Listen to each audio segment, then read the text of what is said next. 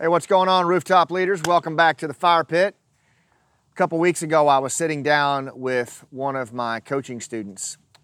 He's an executive, does a lot of business around the country, and we just do one-on-one sessions. A lot of times we just kind of get out of the office and we just sit out in nature like this and we talk about what's going on. And one of the things he was sharing with me was, you know, my people just keep dumping their crap on me. And not only are they dumping their crap on me, but it's all this infighting and bickering. And so one group will come in, or one leader will come in and share with me what's going on here and what these folks are doing. And then I'll ask that person to handle it, but they don't, right? They just go back and keep digging in with the group that they're struggling with. And then the next group will come in. It's just like a revolving door through my office, and I'm just constantly getting hit with these feuds that are happening inside my company. And as we talked about this, what I noticed about this was that these feuds that he was talking about, these what I call in-group and out-group dynamics, are exactly what I saw year after year working in trust-depleted places around the world as a Green Beret. One village comes to mind called Adira, and I wrote about this in my book, Game Changers. And the village of Adira had a special forces team in it, but there were two tribes that were not getting along well at all. One was the Alakazai tribe, and the other was the Kakar tribe. Wes, I can't believe I remembered that. That's My mind. weird. Anyway, but those two tribes were just going at each other, and they had for years. It's kind of like the Hatfields and McCoys. And understand, too, that in-group, out-group behavior is a natural human dynamic. It's a function or an output of bonding trust. Trust that is the most primal trust in the world. Deep, not wide. It's the trust that a wolf pack has for its kin and no one else. And that's what humans naturally default to. It's what was going on in this village of Adira. Now, the manifestation of the trust issue, or the feud, if you will, where those two groups were bumping heads, was over water, which is not uncommon in Afghanistan, because I think only about 5% of that country is arable. Nonetheless, it was a resource that was causing an action of scarcity, of resource scarcity, which is very primal thinking, very primal behavior. And so they were butting heads, even killing each other over water. So what the team leader did, the young captain, I'll call him Rob, because that was his name. What Rob did was, the first thing he did was he started thinking about, how can I bridge beyond this situation? Then he met with each of the groups separately, because every time he would bring them together, it was like World War II. So he'd meet with them separately. He met with them separately. And even then, he separated the leader from the in-group.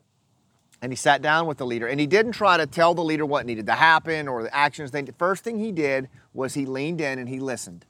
Lean in listening. Active listening is the first thing that we need to do as leaders in these situations where these tribal conflicts are happening. He leaned in and he listened, and he got a sense of things. And then that brought the emotional temperature of these leaders down. And he just kept meeting with them individually. And along the way, communicated what it was that he saw as the vision for what they could do. And then eventually he brought them back together. And guess what? Not only did Adira, the tribes in Adira, come back together, they became one of the most stable, impactful village stability platforms in all of Afghanistan. It was actually where we would take General Petraeus, General McChrystal, and others to see what success looked like. How crazy is that? You know, and the reality is, it was the same methodology that I coached this business leader to use in his situation, because he was facing so many of the same things, except now the risk that he's facing with this is low morale, right? Production is going down. Production of the numbers is going down. The speed is much slower because of this in-group, out-group fighting, and the bottom line was starting to be affected. So you can't have much patience for that, right? And then, of course, the personal cost to him, with people, they just continue to walk their monkeys, their feuds, into his office and dropping them off. And, you know, that takes a huge toll. So we had to take some actions here. So what I coached him to do was exactly what Rob had done at Adira, which was, first of all, you know, think about bridging trust in these situations, right? I want to bridge. Don't accept in-group and out-group as a reality in your business. It'll eat it from the inside out. It'll be a sinkhole, right? Then you need to think about, what is it that you're building? What is it that we're building with this company? In other words, get really clear on your vision. Now, I'm not talking about outsourcing your vision to one of these companies that gives you a glossy poster with an eagle and a catchy saying by Thomas Jefferson. I'm talking about real vision. I'm talking about what you are building and how they can get a vision and a sense of something bigger than themselves. Get clear on that. And then, and only then, when you've got a sense of that, separate them into groups, whether it's budget or whether it's investing and ops or production and sales. Separate them into groups, and if necessary, sit down with the leader or leaders from those groups separately and just ask thoughtful, open-ended questions.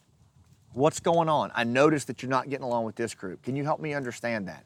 Where's this coming from? Is there a history behind this? And just listen, right? And ask more thoughtful, open-ended questions and keep asking those questions. And eventually, their emotional temperature will come down. They'll feel validated. And guess what? You just got the goods, especially if you mediate between both groups.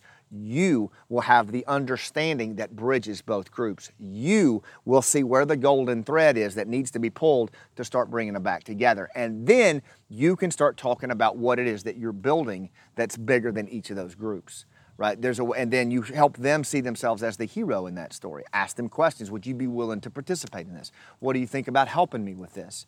And then eventually you bring them back together around that unified vision. I've seen it work when it's life and death, and it sure as hell works when it's life and business. So think about ways to bridge, right, when that infighting's happening. Don't just accept it for what it is. And if you do that, your people will feel psychologically safe, they'll feel connected, and they'll mobilize under that shared vision. Thanks for what you do. I'll see you on the rooftop.